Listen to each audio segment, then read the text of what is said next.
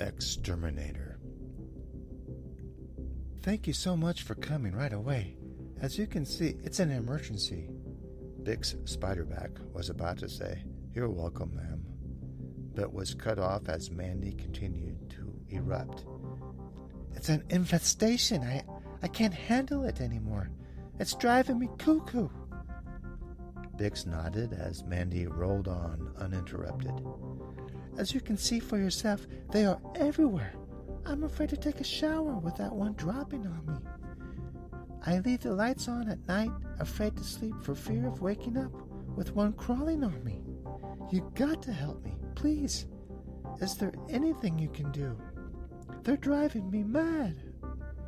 Bix gave Mandy a moment before responding, in case she wasn't done talking.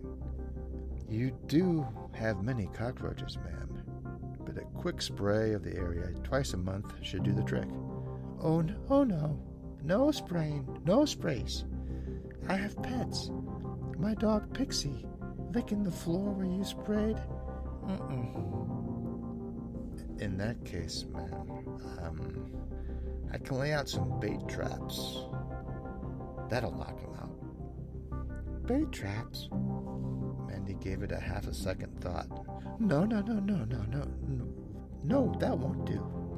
Mr. Fluffles is an extremely curious cat, and I won't allow him to accidentally start playing with a poisonous trap. Do you have any other means that doesn't include introducing a foreign toxin into my home? Something more sustainable? Bix scratched his cheek as he gave it some thought.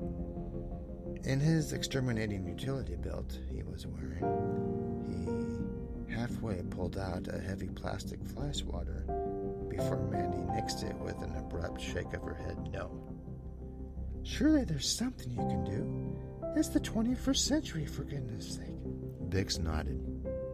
There is something I've been working on in my spare time.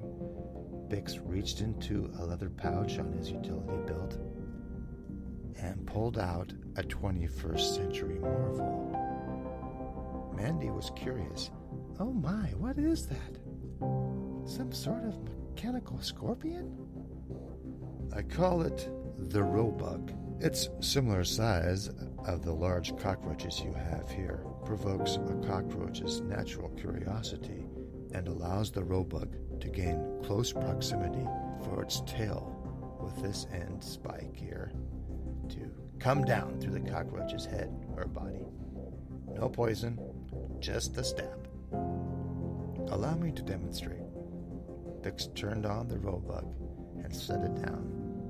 It moved like a cockroach, and its sensors soon acquired its first target. It approached a cockroach that was turned away from an already full roach motel. The Robug zipped to the cockroach and with lightning speed launched a tail strike, stabbing right through the roach's body.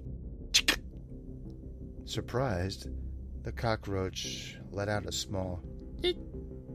Mandy approved, and throughout the night, Mandy, Pixie, and Mr. Fluffles were kept awake with the constant eek, eek, eek, eek, eek, eek, eek, eek, slowing in frequency as the numbers dwindled. Eek, eek, eek. Mandy was in bed when she noticed Pixie and Mr. Fluffles lying next to her. Look at the foot of the bed. As the last living roach made his freedom dash to the end zone, followed close on his heels by the robo-tackler, jumping on her bare foot, rushing to her knee, her thigh, zigzagging to her hip, breaking a tackle on her stomach. He had a wide open field. He could go all the way. Near her collar, Robug made the tackle. Mandy yelled in horror as the Robug pinned a new brooch on her. A cockroach. A roach brooch? You make the call.